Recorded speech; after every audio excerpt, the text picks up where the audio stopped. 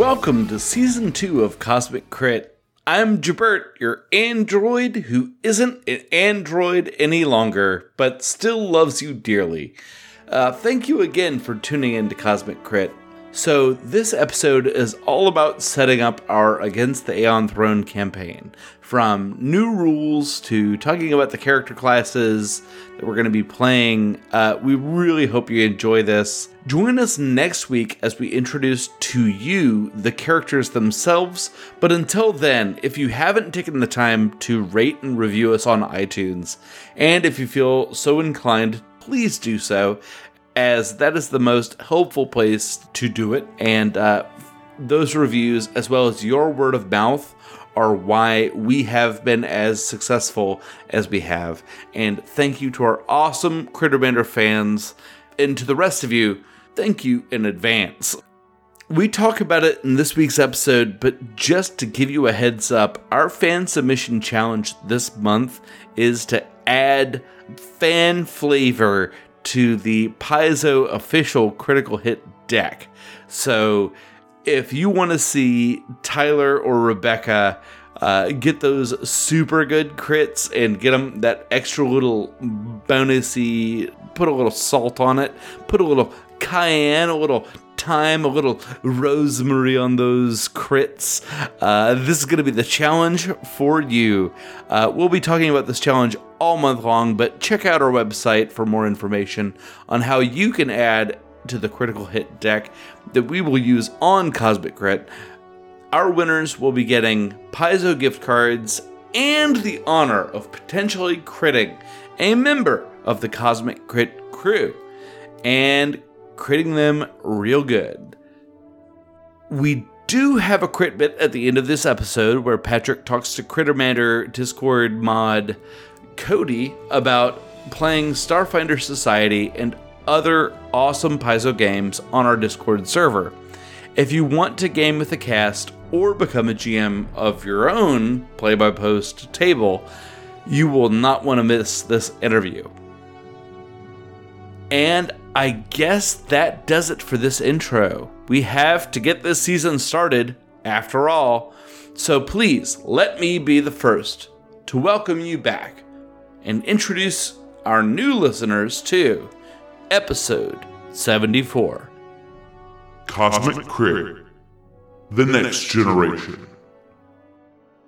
Episode commencing in 3, 2, 1. Episode initiated. Welcome to Cosmic Crit. This is Patrick, your game master, your podcaster, and your wizened old kung fu master, giving out the secrets of the universe one episode at a time here on the show. You guys, we are back with another episode of the podcast, and I literally cannot be more excited than I am to kick off season 2 of the podcast. Before we get into this episode, I want to introduce to you the old and unimproved lineup of players here, my friends and yours. Say hello to our audio engineer and co-editor. It's Drew. Hey, Drew. Hey, Patrick. Next is our rules lawyer, my co-GM, if you will, co-editor and the brains behind the show. It's Jabert, G-I-B-E-R-T. Hey, Jabert. I appreciate that. It's there's no L. There's no L. We're restarting for people that might be starting here. So episode 0.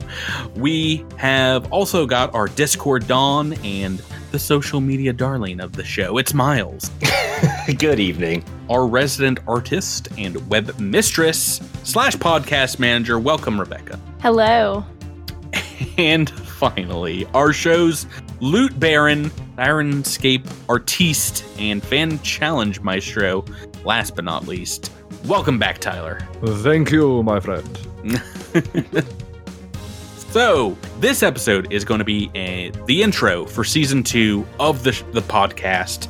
It's been a long time coming. I feel like we've been talking about season 2 for half of a year.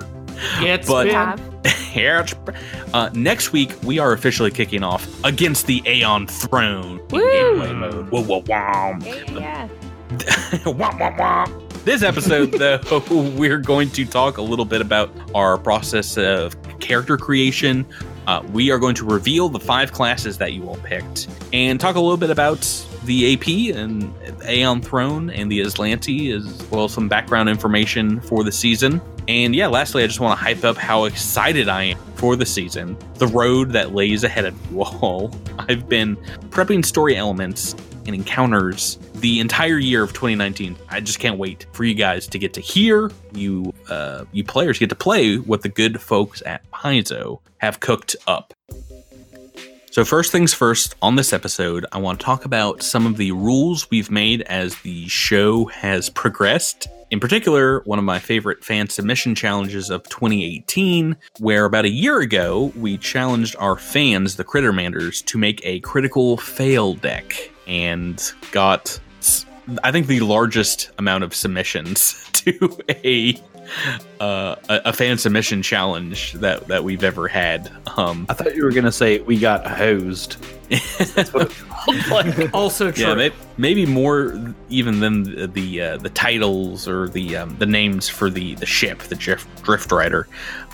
We got a lot of critical fail deck submissions. So whenever someone on the podcast rolls a natural 1 on their attack, and they also fail critically, which means, you know, their attack with that 1 was also a miss, then we pulled a card submitted by one of our fans. Something very bad happened. It made for some pretty interesting parts of Season 1. As part of that rule, I made the caveat that lower tier enemies could not critically fail. Only enemies whose CRs, challenge ratings, equaled or, beat your own, exceeded your own, like bosses and things. This year, I am happy to announce that we are going to be adding to our critical fail deck with the official Paizo fail deck, which is just coming out. But in addition to that, we're going to be adding in critical hit cards. Yes. Another official Paizo thing, as well as adding in our next fan submission challenge, which will be to add to that deck. So if you roll a natural 20 on attack, you have variable effects that can go along with your attack, and it's a really cool design where there's a little extra English if you match up like what's on the card, your damage type. So if you were firing, does that just mean more of a description or No, it could be more damage. It could be additional effects. More of the English language. A little English on the attack, just putting it over where it would have been normally. So natural 20, you can take double damage or take the card, and the card can do other things like knock down your opponent.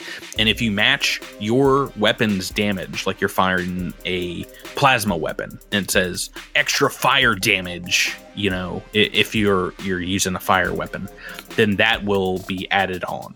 So I know this has come up on a few other podcasts, and it comes up in every game where they use critical cards. What will the interaction be like between like double damage and the card? Like, do you get double damage and the card, or is it one or the other? You pick, and you have to pick before you find out what the card will be. So you can say, no, I just want my weapons effect, or you can say, let's pull a card, let's go crazy. Now, the question I have for you all, and you can make this decision as a group, vote if you'd like. I want to ask you, what will you do with the lower tier enemies? Now, my plan was to not allow lower tier enemies to, when they critically hit, take one of these cards. But if you want to allow them to do that, I was going to amend the rule and also allow them to pull critical fail cards when they critically roll a natural 1. So basically, these lower tier enemies, like if you're going up like a gang of thugs who you outrank, you're more powerful than. If they roll 1s, then they will get those critical fails. But if they roll a 20, they will also get a critical hit card, regardless of level. Now, that is up to you. What do you guys want to do for Season 2 of the podcast? I'm inclined to let them, because if the roles were reversed and we're lower CR than the enemy we're up against, then we benefit or are punished, depending on the situation. Well, I was about to say, this only affects these lower tier enemies. No matter what, if you guys roll a 1, crit fail's coming. If you roll 20, you have the option to use a critical hit card. No, I realize that. I'm just saying, like, for fairness, I mean, to NPCs, I mean, like, I feel bad for these poor little enemies. So I'm just saying, like, if roles were reversed. All right, Rebecca, calm down. I disagree. I think that we should leave it the way it is because I don't want. We're still gonna. If we crit one of these guys, we'll just take the double damage, even if we don't take a crit card because we can't take a crit card against them. But that means that I guess if they crit us, they'll still do double damage. So. Oh yeah, no, they can still crit. They just won't be able to pull a card. If these are anything like, sometimes getting a card or having an enemy pull a card on you is better than the double damage, because if they're anything like the Pathfinder critical hit, critical fumble decks, sometimes the card not necessarily works in your favor, but you're like, okay, I can mitigate this a little bit better than just, here's an advanced swoop hammer to your face. Yeah. Welcome to knockout.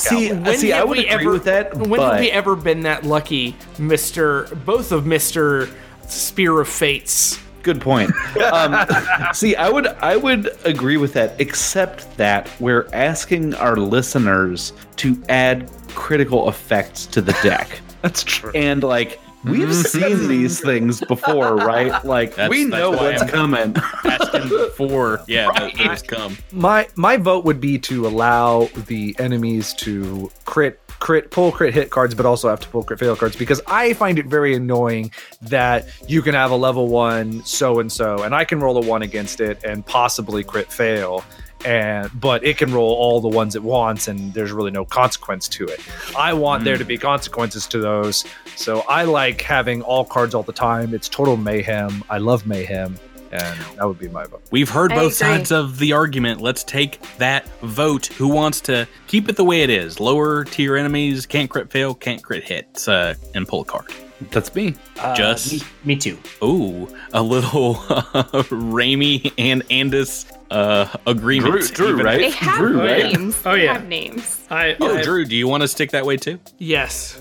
Okay, all right. We're outnumbered. Sorry, listeners. You ain't getting one over on us this season. Now, mind you, that's sorry, season 1 full BAP characters. Guess what?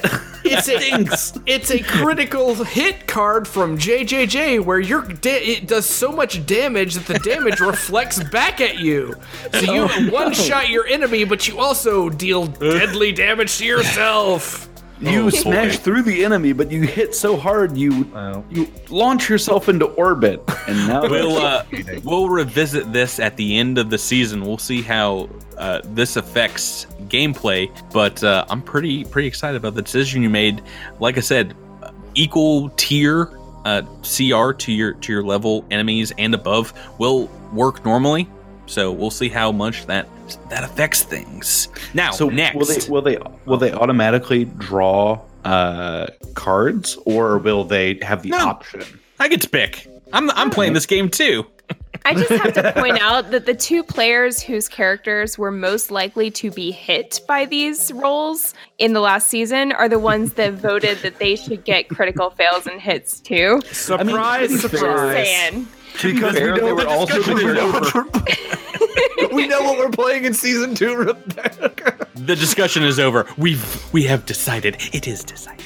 I got hit with more critical fails by other people in season 1 than anybody else, so I don't want to hear that. We need to move on because we have more rules to go over that are changing in season 2. A pretty big one. And this one is in the business of your quote-unquote birthday rerolls. So let me rip this bandage off right now. Those are gone right out of the gate. No more birthday rerolls. I love you all. I'm just gonna buy you normal presents this year. But yeah, this entire season might be done before we get to a couple of people's birthdays, right? So it's starting after Tyler's, and so I mean, right then and there, it's kind of like, well, I guess Miles is getting the only reroll this season. Yeah, keep them coming. I vote birthday rerolls all the time. I think you're going to be excited because instead we are going to be adopting a hero point-like system. Very similar in addition to Pathfinder, but a little different. Everyone gets one reroll per volume of the AP from this point out on the podcast. Oh my. Does that make sense? Interesting. So you have more, which means starting next week, you can re-roll any single D20 for the next book, The Reach of Empire. I assume this is a use it or lose it reroll. Oh, Tyler, you sweet, sweet boy. Of course it is. Please do not roll over between books. You cannot gift them to someone else. They are yours, and if you don't use them, they are gone forever. All right. So I imagine we get to the end of book one and you haven't used yours. You're going to be like, oh, geez. Oh, boy. Yeah. Fans are going to kill me if I don't get to work. And I trust we will track the usage of these somewhere that we can centrally locate them. Yes. Yeah. We're going to have Okay, a little note in Roll20, a little board with each of those. There is a price for this. Unbridled generosity that your GM is giving you right now. A bit of a trade-off. Oh, here we go. Because I should get a special power as well. And I am not going to get a reroll. That's unfair. But once per book, if I do not like a single critical fail card that is pulled, I'm going to swap it out for any critical fail that I feel like fits the scene. No. What? Is that a critical fail for either side of combat or just your side of combat? Oh, I said my words very carefully, Drew. Any single critical fail that someone gets. Get to swap it out. For anyone that I want. I don't like this at all. This is going to be great. I'm going to pour through each and every one of those cards. Oh, man. The reason I wanted to add these different rules in, I want to keep this game as exciting and fun as possible. I think you guys are going to probably have some good uses for those rerolls. There's critical fails that are just fortitude save or you're dead. Now, don't you worry, Tyler. I'll save that one for you. We have some other rules changes as we go along. For the most part, though, we are playing against the Aeon Throne as straight from the core rulebook as possible. Poisons are deadly, zero-G combat is disorienting, and weapons are as expensive as they have ever been.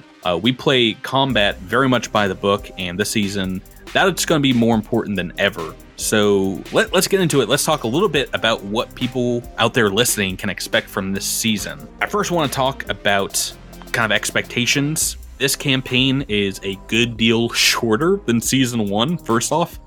We are running another adventure path from Paizo. The adventure paths, if you don't know, are pre-written adventures. They come in paperback volumes, and you all can guarantee, listeners out there, are the best way to get into playing Starfinder. I think it's the best way to learn how to GM. And if you're listening at home and want to play Starfinder, you got a hankering to bust it out with your friends. It is a great place to start. And this AP, Volume 7, Reach of Empire, is great as well. You got all your monsters, your plot points, dialogue, DCs, difficulty classes in each volume, and in my humble opinion, they are almost all of them so far instant classics. We played through Dead Suns last season. That was 6 volumes, so like 6 different chapters. And this season, against the Aeon Throne, the second AP now, this is a 3-volume adventure path. So I just want to talk to you all and ask what you think will come from a shorter format of storytelling. We're going basically from levels 1 to 7 with these characters. I would imagine there's going to be a little bit less homebrew in these games. You would think, but then how well do you know me, Miles? I mean, I know what you told me. Pretty well. Well, you would think that, but the other thing that you have to understand is when we were doing Dead Suns, it kind of felt like 2 trilogies stacked on top of one another in this huge film. Mm-hmm. I did not have the script for that, the end volumes when we were playing the AP. I have all 3 volumes of Against the Aeon Throne already and have planned out already, like, where you guys can fit into this plot and what other stuff we can do. So I think there might be a little more cohesion in the storytelling and like integration of your backstories. I hope that you'll find that too out there, listeners. Yeah, just don't write checks your butt can't cash. There might be less time in the adventure itself, but yeah, I think if you listen to season 1, if you like season 1, you know I've got something up my sleeve. So was there a question in there? Probably, but we're Okay. moving on. That's fair. That's fair. Right, so that leads us into the meat of this episode. The main thing that we're going to talk about is your choices in character classes for season 2. Are you all ready to dive into this season and talk about what is to come and what you are literally bringing to our figurative digital table? Ba-na-na-na-na. Great. So yeah, let's start with Jabert. Jabert, I wanted to start with you tonight talking about these classes because I think you got the class that several of the other players have been looking at, before, and it's one that we've never had on the show before. It's as a main PC. It's not one of the 5 from season 1. Mm-hmm. Yeah. What you playing, Jabert? I'm going to be playing an operative, which I'm really excited about. I know that my New Year's resolution was to play less Dexy characters, but sorry. You broke that on January 2nd. Right, exactly. January 2nd, I was just like, actually, I really like those, so I'm going to do it again. I'm sure this will come up in the reveal for the February challenge, but I think a lot of people guessed that you were going to be an operative for the season, because last season you announced that if Andis 147 had died, Andis 148 was going to be an operative that you already had rolled up, right? Right. Oh yeah, that was that character was like sitting in a tab, and I was just like about to drag it over to the group so that everyone could see my new character. I don't want to talk about too many specifics of who you're playing this season, but I do want to rip the Band-Aid off for everyone that you are not playing, sadly, Andis 148. I will not be playing Andis 148, but I am really excited. I'm going to be playing a specialization that came out in the Armory. Yeah, it is. I'm pretty sure. Yeah, it was the Armory for sure. I'm going to be a gadgeteer, which is sort of a Batman-ish style. It's full on Batman. You've got a utility belt, right? Right. Yeah. That's your level 6 event is utility belt. So you just dump money into your utility belt, and then you just sort of pull out whatever you need. And if you get to a point you're just like, oh man, I really wish we had one of those Mark III grenades. You just be like, guys, don't even worry about it. You just shake your fanny pack. Right. I'm cooking something up here. It's either Batman or Baggin' Barry. Whoa, the 2 greatest superheroes of all time. Jeez Louise. Just hope I don't run into Milkman. Oh wait, that was Super Dude. Never mind. Sorry. You said you weren't going to play another Dex-based character, but yeah, this is indeed another martial class. What drew you to the operative? Let's see. Jabert, in either Pathfinder or Starfinder, can you play a class that doesn't have the most hit points or the most skill points at the table? Yeah, it's in our IRL game. I'm playing a wizard, and it's just skill points are just sort of flopping off. It's so many, and it's I don't know. Yeah, it's I really enjoy having a lot of skill points because you sort of get to do more weird things, and that's sort of one of the things that I love so much about role-playing games is sort of getting to solve problems in ways that are not necessarily fighting your way out of them, right? And so, as someone that plays characters with low skill points all the time, it is both very restrictive and very freeing. So I think season 3 should look into just dumping int completely. That's something I'm for sure considering. But I wanted to take one run at the operative class at least. It's a lot of people's favorite out there. A lot of people love it compared to, it's compared often to the Rogue and Pathfinder. It is a lot of different, similarities, but you have a few options here. You've got, melee, you've got pistols, you can fire at people. They don't have to be flanked in Starfinder to make them lose gain flat-footed. Yeah, I really appreciate that new mechanic where you just sort of like perform a skill check to cause them to be sort of flat-footed to specifically your attacks. And there's it's not every single skill out there, but there's like a version of the operative that does survival for that check. Right. There's another one that does sense motive, which is really interesting. Yeah, could be the like Gadgeteer- a party face operative. Yeah, the Gadgeteer does engineering for that. So interesting. Yeah, which I'm really excited about. I really like that one because it sort of dovetails with my. I mean, again, this is like these are all my priors. I also like love having a lot of intelligence in my character, and so Jabert, you love having a lot of intelligence in life. Oh, thank you. It's not always true, but that wasn't a compliment. You rub it in everyone's face. You see. I guess it's wisdom that I'm lacking, but not charisma. Yeah. So one of the things that I sort of enjoy about that is the fact that sort of intelligence sort of becomes your secondary attribute. Means that you sort of double down on those skills and getting more skills. And so I'm like, at each level, I'll be getting 12 skills, which is pretty intense. That's a bunch of them. And then like with intelligence sort of operating on my trick attack ability, that'll be happening pretty frequently. I didn't think about that. Right, yeah. Oh jeez. Right, it was smarty like pants. Right, like if I'd gone for like the survival one, I would have been like, oh well, my secondary will be wisdom, right? And how different will season 2's character be from Andis 147? You don't have to talk specifics yet, but just as far as the class, we have a very different role in starship combat, regular combat, the party makeup. Yeah, so I'm sort of intentionally not putting, I think, anything into computers. I mean, I may put one rank into computers at some point. Wasted skill. So you're a wise man.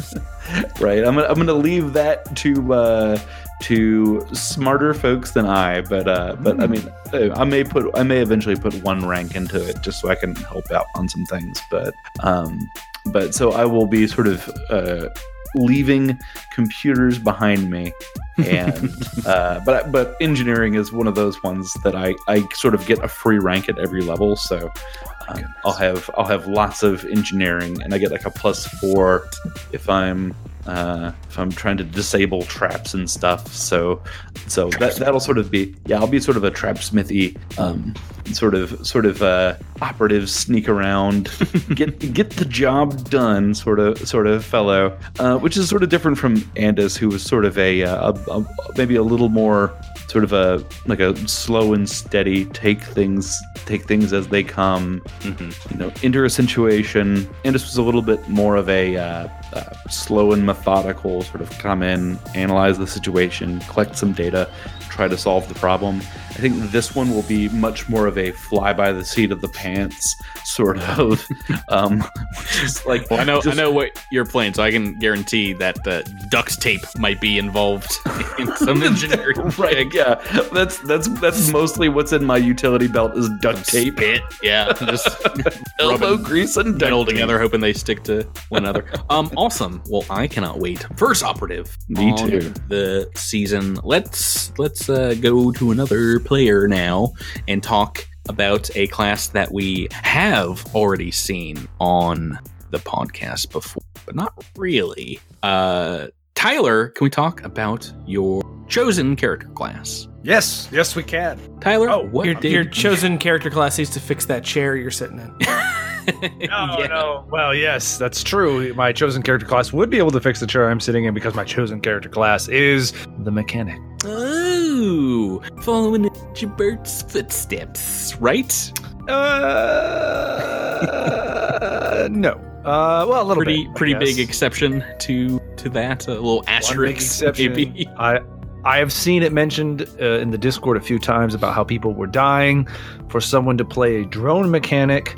I am happy to step into that role and play the drone mechanic. I am very excited about this. I love both versions, Exocortex and drone mechanic, but I'm very excited to have drone now because it means that we're not going to have a crew of 5 next season. We're technically going to have a crew of 6. Oh, 'Cause I it's mean, you and yes. drone. Yes, but I do feel like the drone is going to fulfill a very specific role, which is the role of having you enjoy murdering something. Are you literally giving this dog a bone? Yeah. I mean, that's the best way to say it. This thing is going to get wrecked a lot. I will never roll an attack roll against it. Now that you've told me your master plan. Oh no, oh come on, don't give me that. You'll be sitting there and be like, well, we'll roll a d8 and see who hits. Oh, drone. We'll see. I've played Starfinder Society with Crittermanders out there before that. I've had a drone, and I think I've taken some down. I don't feel bad about it as when I drop their actual PCs, but it feels pretty good. So let's talk.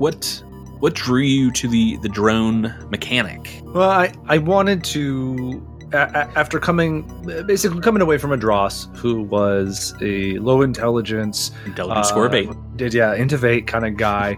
And I think I mentioned this, Bert mentioned his New Year's resolution, and I think it was in mine as well, is I really wanted to challenge myself to, I've never played an intelligence-based character, period. Well, I mean, not in any amount of like in-depth seriousness. I've like tampered with some high intelligence characters before, mainly in our FFD 20 campaign. I was an alchemist, I believe, which was the most I've ever. But are you saying that you're going to be like primary int with this mechanic? Primary int.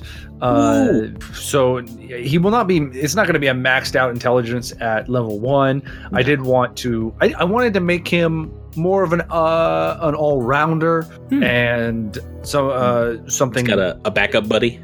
Yeah, I feel it's safe to say like the first feat I chose was skill synergy because I wanted to pick up more class skills. I want this guy. I'm very excited actually with how Jabert and I's characters are going to interact from a skill standpoint because I feel like we're going to have a decent chunk of overlap, but also enough unique skills that we don't have that'll be able to define the character into a unique slot in the party.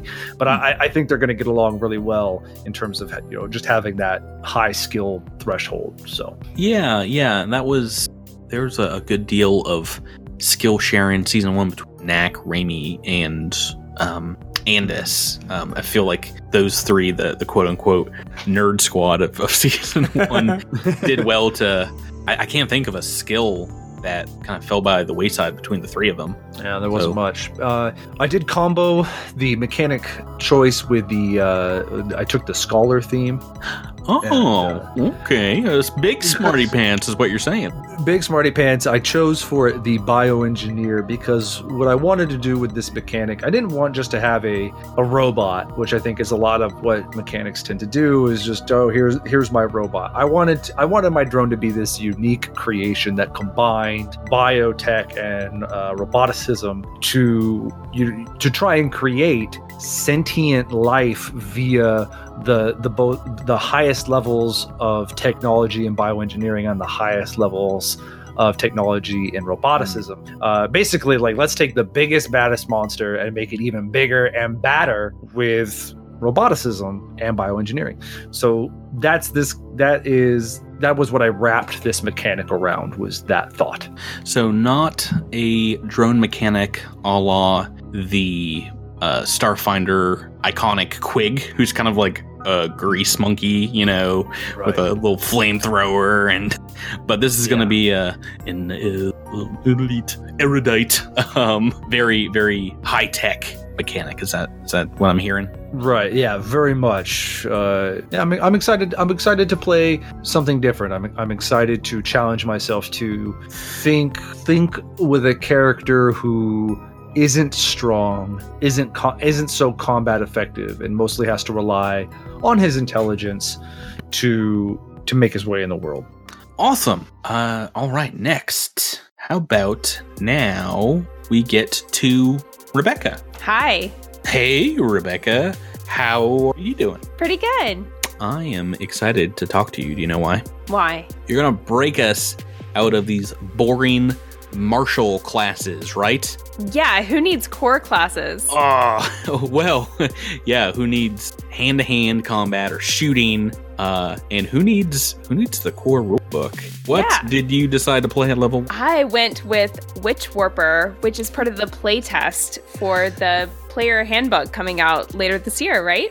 Oh, yes. We have all the rules from the playtest. We weren't able to play during it to provide feedback, but we're pretty excited to run through the Witch War. Pretty awesome class, right? Yeah, totally. And I haven't done a whole lot of research on like what other people have found during playtests, so I'm going into this totally blind. We'll see how it goes. Well, actually, the reverse was true because when we started the podcast, people were not excited about the Solarian. That's true. Yeah, people continued, in fact, for months to be like, Solarians are so underpowered. And yeah, that's turned out to not be true, as Alindra proved. Oh boy, yeah. I'm still feeling heated under my collar from the supernovas and the stellar rushes and everything else.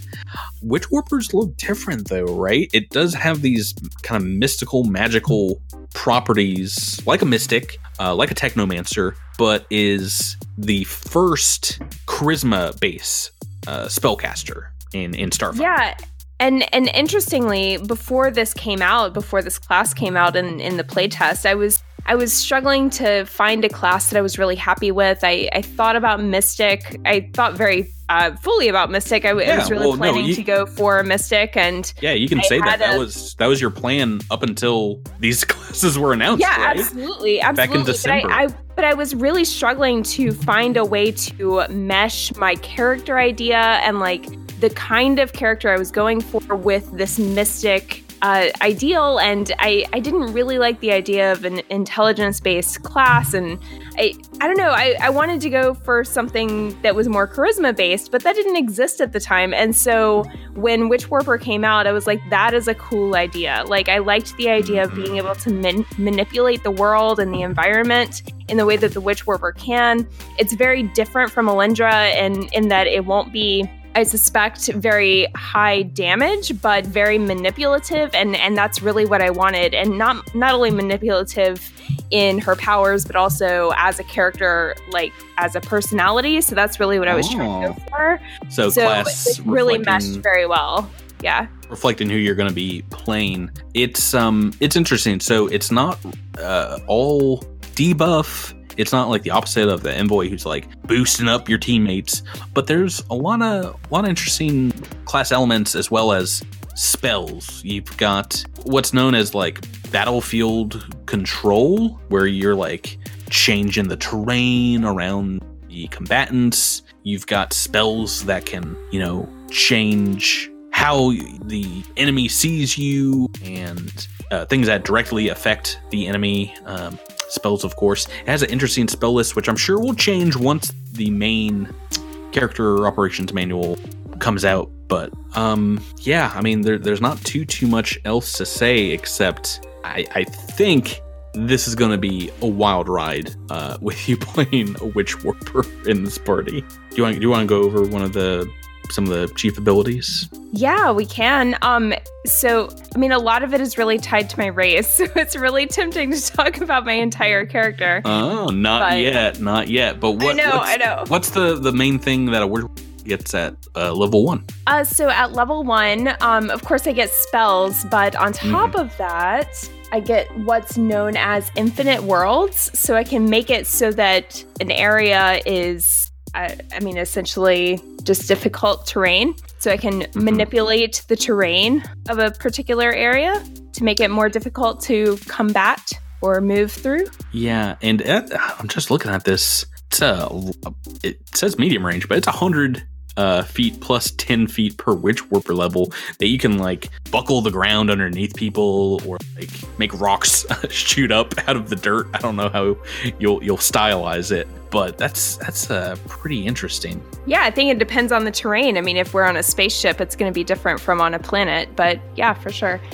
So we'll see how that plays out. I mean, it kind of depends on, I mean, it would have, of course, affect my own party members in addition to my enemies. So I have to be really careful as far as melee and not, negatively impacting my own team. But no, go for it. Just blast them with a explosive blast. They'll be fine. Yeah, we'll see.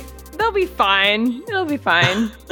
Next, I want to talk to Miles. Miles, I was very excited to hear about your class choice because I thought from your character designs that originally you were going to go another way and pick a different class based on your character. And when we first started talking about the way you were, thinking, it made me think originally you were going to go melee soldier. Right. But that is incorrect, right? Yes.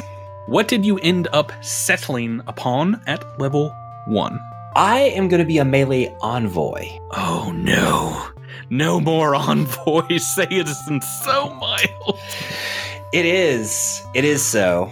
Oh, an envoy, but pretty specifically a melee build of the character? Yes. All right. One thing when making my character is that this particular character is a lot more social than I designed Raimi to be in terms of his character. And I thought it would be neat. I mean, one thing I noticed throughout our first season was how much of a linchpin the envoy class was. Don't remind me. And how many times it did pull us out of the fire. But I thought it would be interesting because it's not often associated with a melee character. And it would be kind of interesting if maybe that character, instead of just saying get him, is maybe yelling, focus or, charge, and is leading the charge and taking more of a full frontal kind of leadership role in terms of combat. Follow me. Attack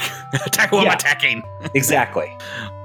Interesting. So with some of the other abilities, Knack was very focused and excellent at buffing, healing, giving those stamina boosts. Mm-hmm. Do you think your character is going to be spending more time, fighting, like doing full attack actions? Or I think so. I don't think he's going to be quite as support heavy as Knack was. I think there will be moments, obviously, because a lot of these envoy improvisations are things that you can do on the fly, and I don't necessarily have to, spend a movement or standard action. Yeah, I mean, there's just tough decisions you have to make when the action economy gets tight. Right, and there are other things that I know, having been reading the different improvs that the envoy has.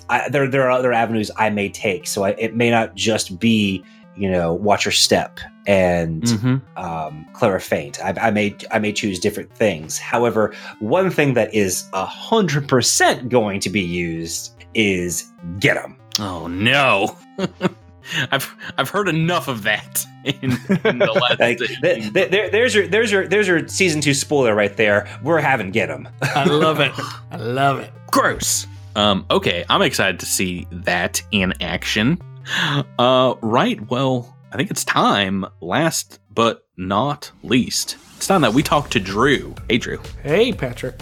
It's been a long time coming. There's been a lot of speculation about it, but I want to find out about your character. Tell me, what did you decide upon? Yeah, so I had a character concept for season 2 super early on in the process, and I mean, summer of 2018, right? I think as far back.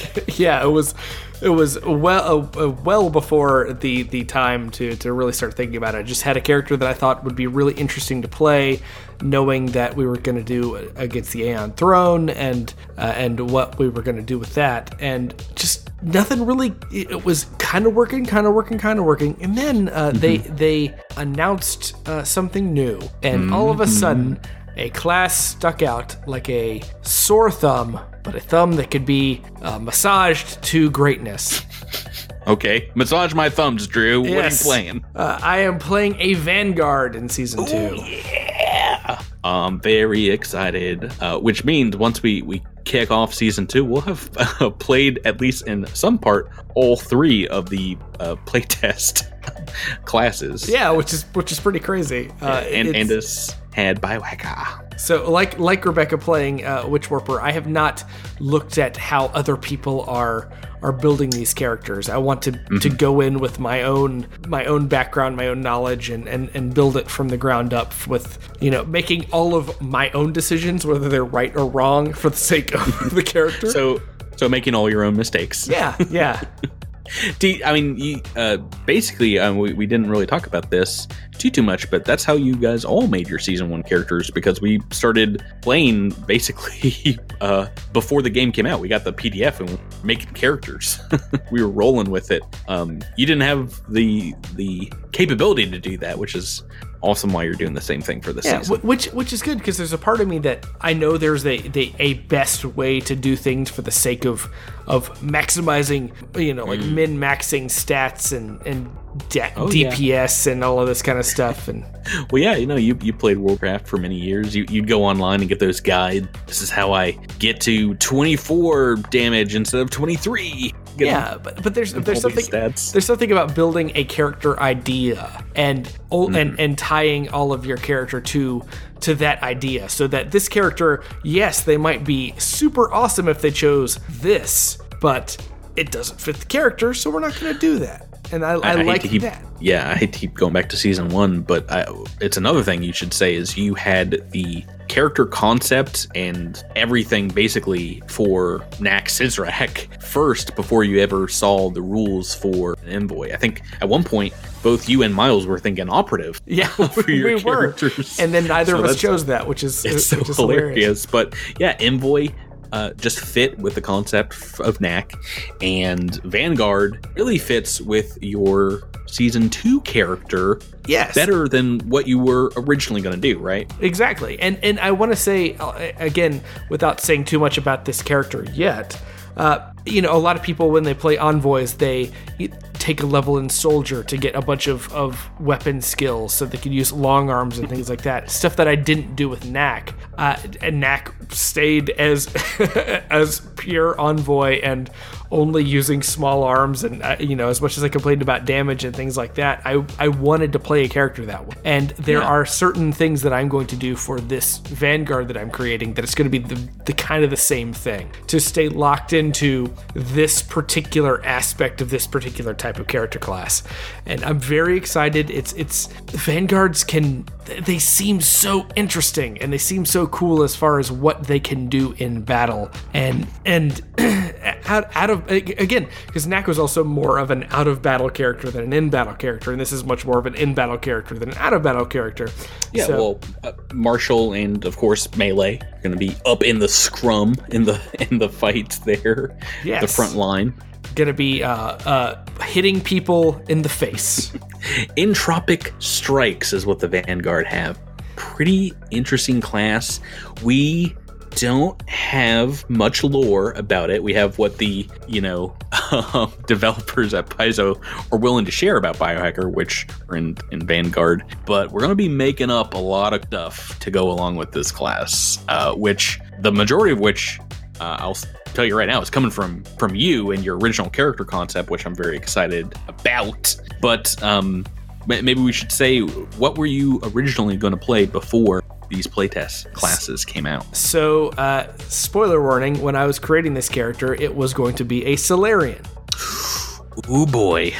So that was like I'm going to be a melee, like all up in combat Solarian. And you had some ways that you were going to be very different from an Elendra Valis, which was exciting. Yeah, my weapon type was going to be different. It was going to be so. The thing about Solarians is that based on the weapon type that you choose, the type of damage that you do changes a little bit. I was going to and my character was going to have different. Going to go more into the graviton attunement side of things, which has some pretty crazy powers that you can employ in battle that may not be may not be the highest damage, but fit the character concept. But then the Vanguard came out, and it's just like, oh, this is so much better. It fits so much better with the idea that I was going with, and I'm super excited to see how this all plays out, to get those entropic strikes in, to get in there and soak up some damage and deal some damage and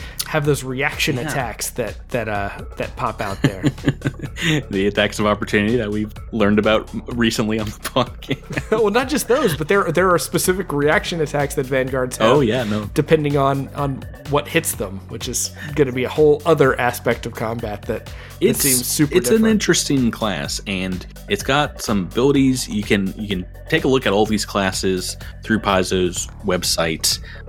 They're up on a lot of the system reference documents online. I think Archive of Nethys has them up, hopefully, at this point. And take a look. It's got the Entropic Strike as that main like punch or kick. It could be like any body part, or it can be from anything that you happen to be holding. So if you hold a melee weapon, yeah. The main thing is you can choose a couple different damage types, including bludgeoning. So you're like kicking and throwing elbows, or it does an energy damage as your impact is sending like waves of entropic energy through the target, crushing it, dissolving it, whatever it does, and it can do acid damage, which is so crazy. Yeah, acid damage at the early levels is pretty interesting, just because I feel like nothing has acid resistance until fairly far in. Although that was AP1. We'll see what happens in AP2. So I'm very excited not only to have some new and different classes that we have not seen before, different like archetypes of classes, but also to have these new playtest classes, these character operations manual classes to play around with. Season 2 cast of characters is going to be really different from Season 1 cast. It's going to be a weird party makeup. Will we make it work? Probably not. Yeah, I'm curious to see who dies first. Place your bets. Everybody challenge, plays right? on me. The death. Everybody place it on me. Patrick couldn't kill a Dross. He's gonna take that out on this guy and murder him immediately. It's so funny, and this will probably come out as we talk about the actual characters themselves. How tied we were to our Season 1 characters and really cared about them, and then I kind of built this guy to go in and just get taken out as often as easily as possible. You say that. I don't want to get murdered, but like... I don't either. Yeah. I'm going to take a lot more risks. We'll see how it goes. This is going to be a more risk-taking season. That's what I will say. Yeah. Promises, Drew. My nickname in Season 2 is going to be Tyler, find the full cover Pierce. Wait, you don't want to Pierce full cover, though. That's not going to work. Yeah. Penetrating long arms against Tyler. But yeah, lastly, before we wrap up here tonight, thank you guys for explaining what classes you're picking. I just want to talk a little bit about the enemy, a little bit about the campaign itself, the world of Starfinder, maybe what you guys know versus what a citizen of the Pact Worlds might know. So you know the name of the campaign. Do you know what it's about? Who are the Aeon Throne? Are they the Aslanti? Yeah, what does that mean to you? Do you know or?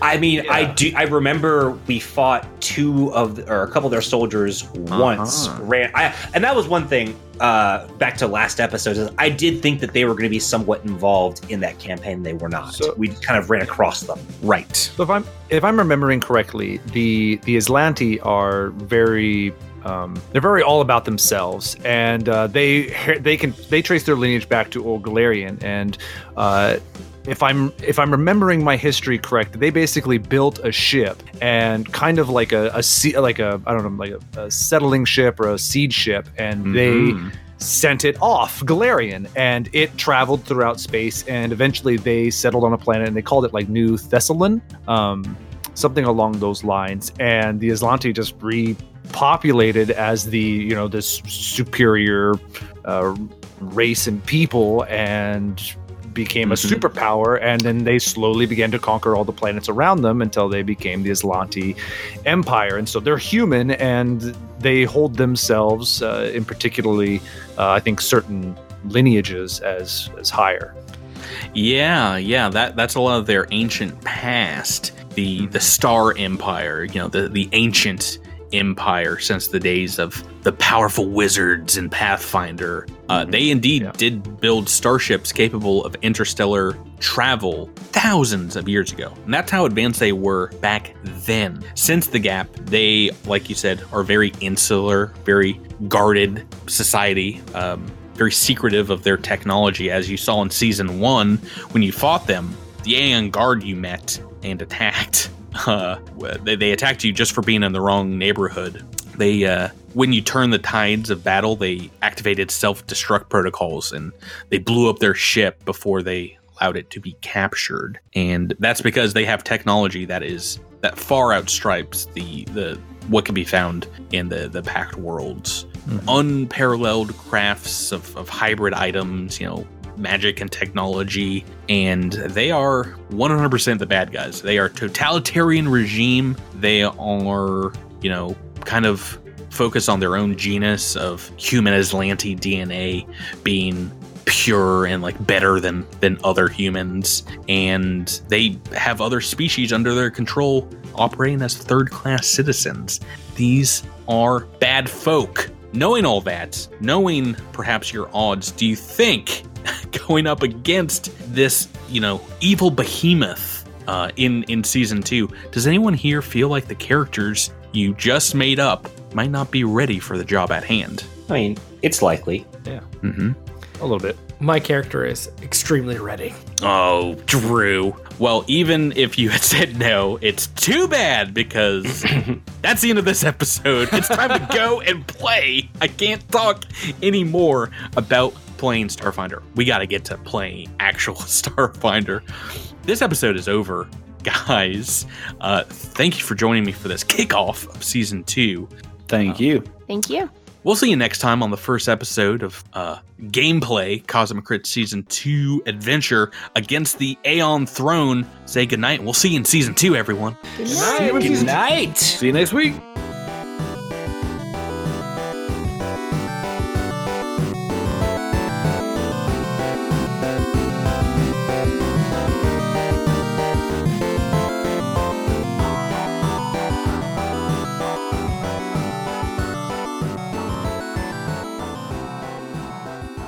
Crit bit commencing in 3, 2, 1.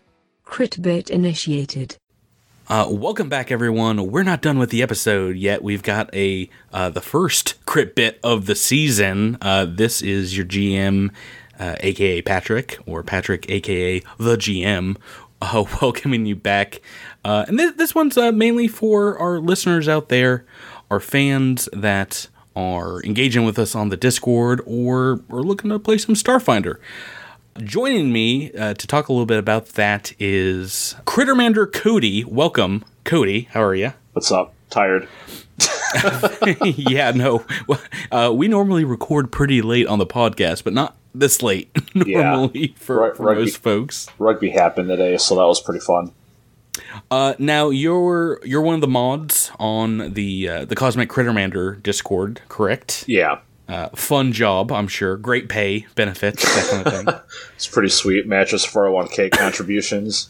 I dig it. Oh, we did not. We did not agree to that. Uh-oh. That got cut in the last negotiation. Oh, no. No, but in addition to that, helping us out on our Discord, you're also a venture lieutenant for Paizo Organized Play. What does that entail?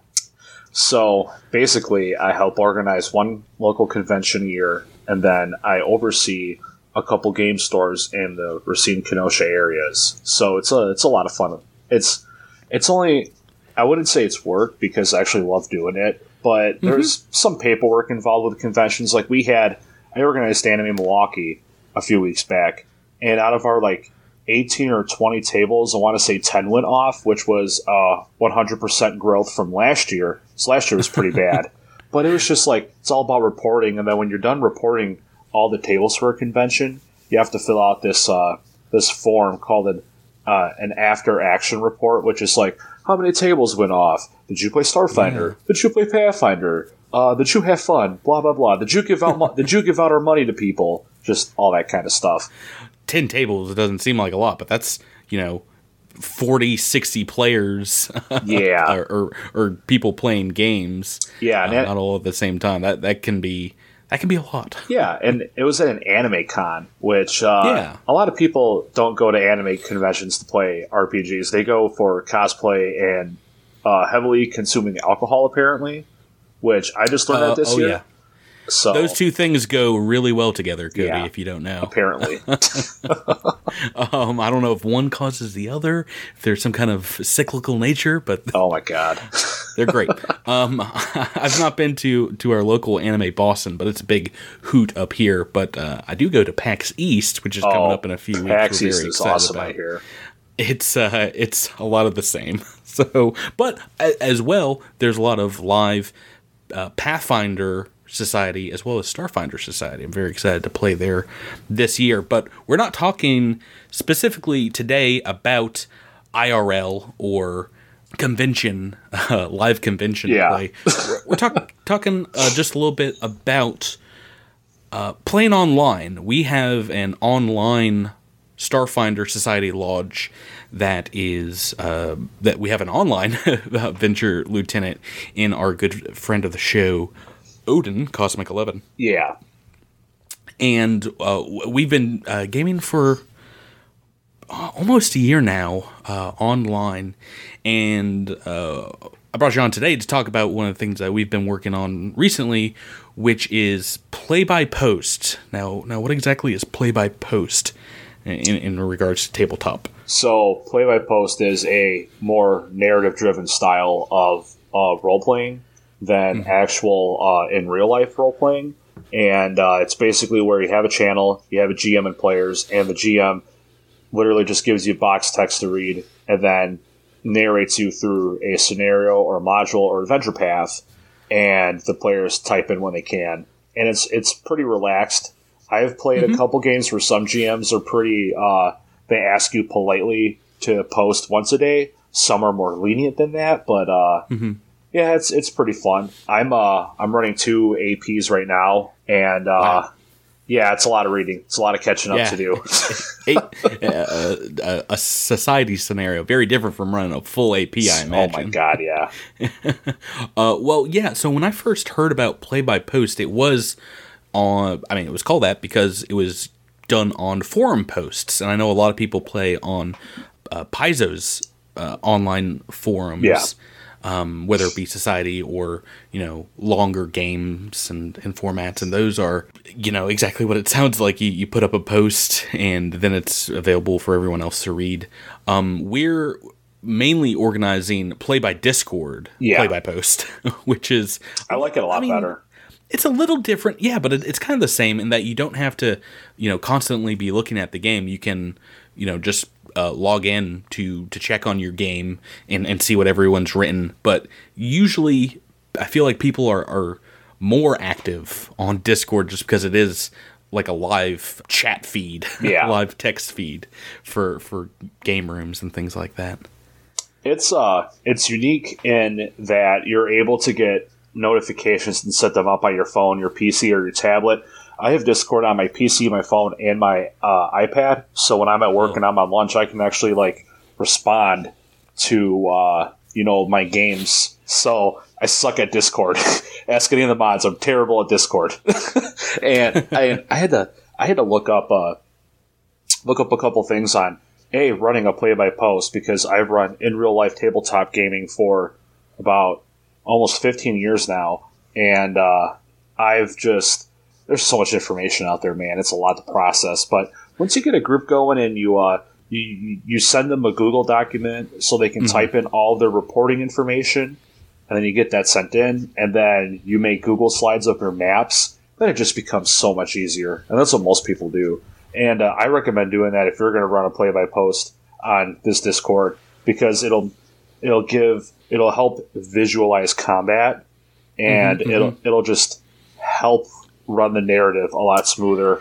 Yeah. I've heard of people just using images and posting them to the Discord, but also using your whatever your favorite VTT, virtual tabletop. Oh yeah, that's a good one too. And kind of using them in conjunction with one another. Yeah. There are bots that you can invite into a Discord server. We have them in the Cosmic Crittermander one for rolling dice and playing music and things like that. If you want to get crazy with your games.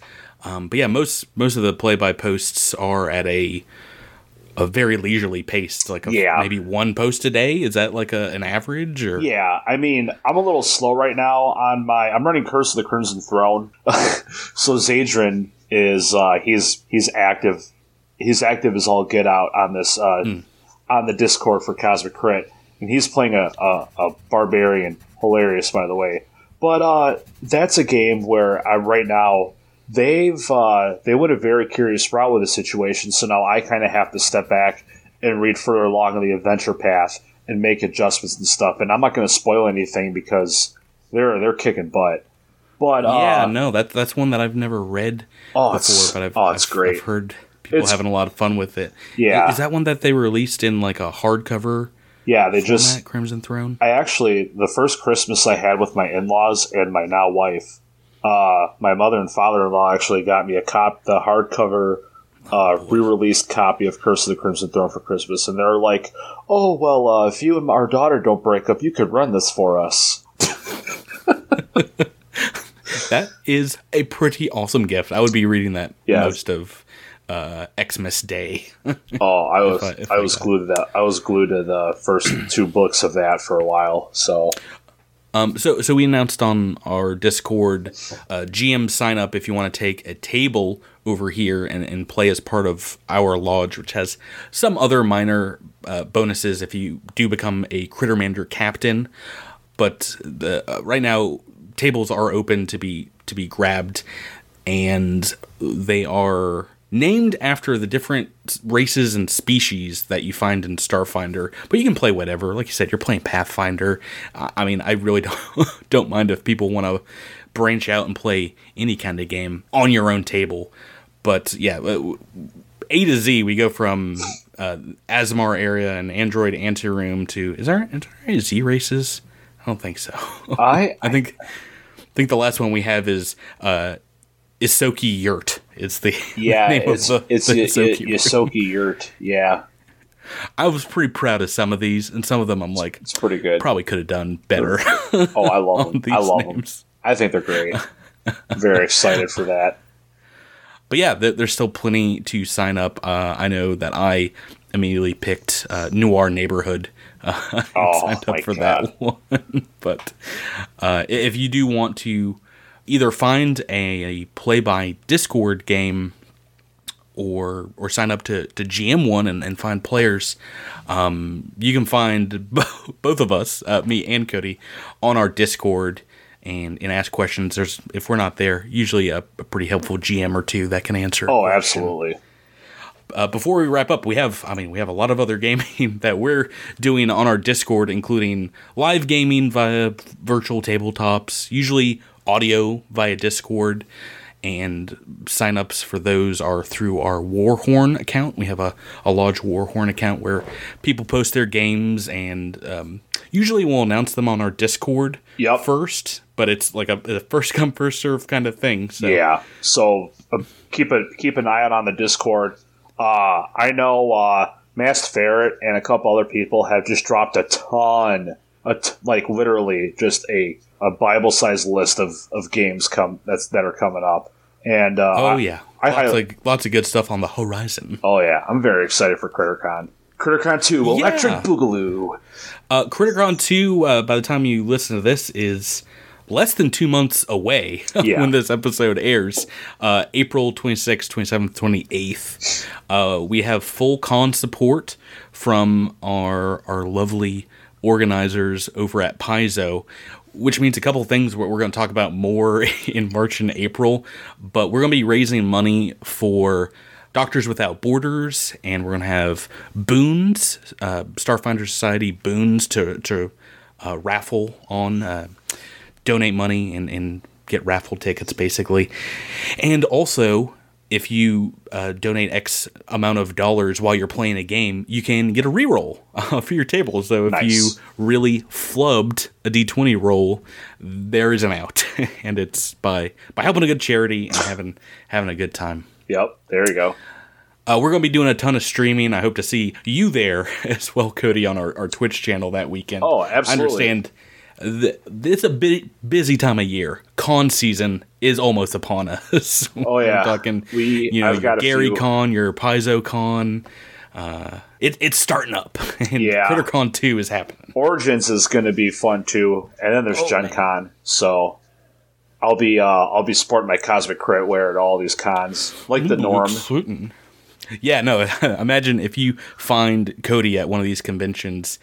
He might have some one-of-a-kind handouts to give you from the Cosmic Crit crew, as he did last year. Oh, it's always a pleasure. Yeah, you're going to find me in my Edros Varanus or my Raimi long-sleeve shirts. Oh, no Nax shirts? Very unlucky. I'm sorry. Cody, thank you so much for being here to talk about gaming. I'm excited for the start of Season 2, but I'm also very excited about some SFS play that's going on our Discord. Oh, it's going to be great. I'm very excited.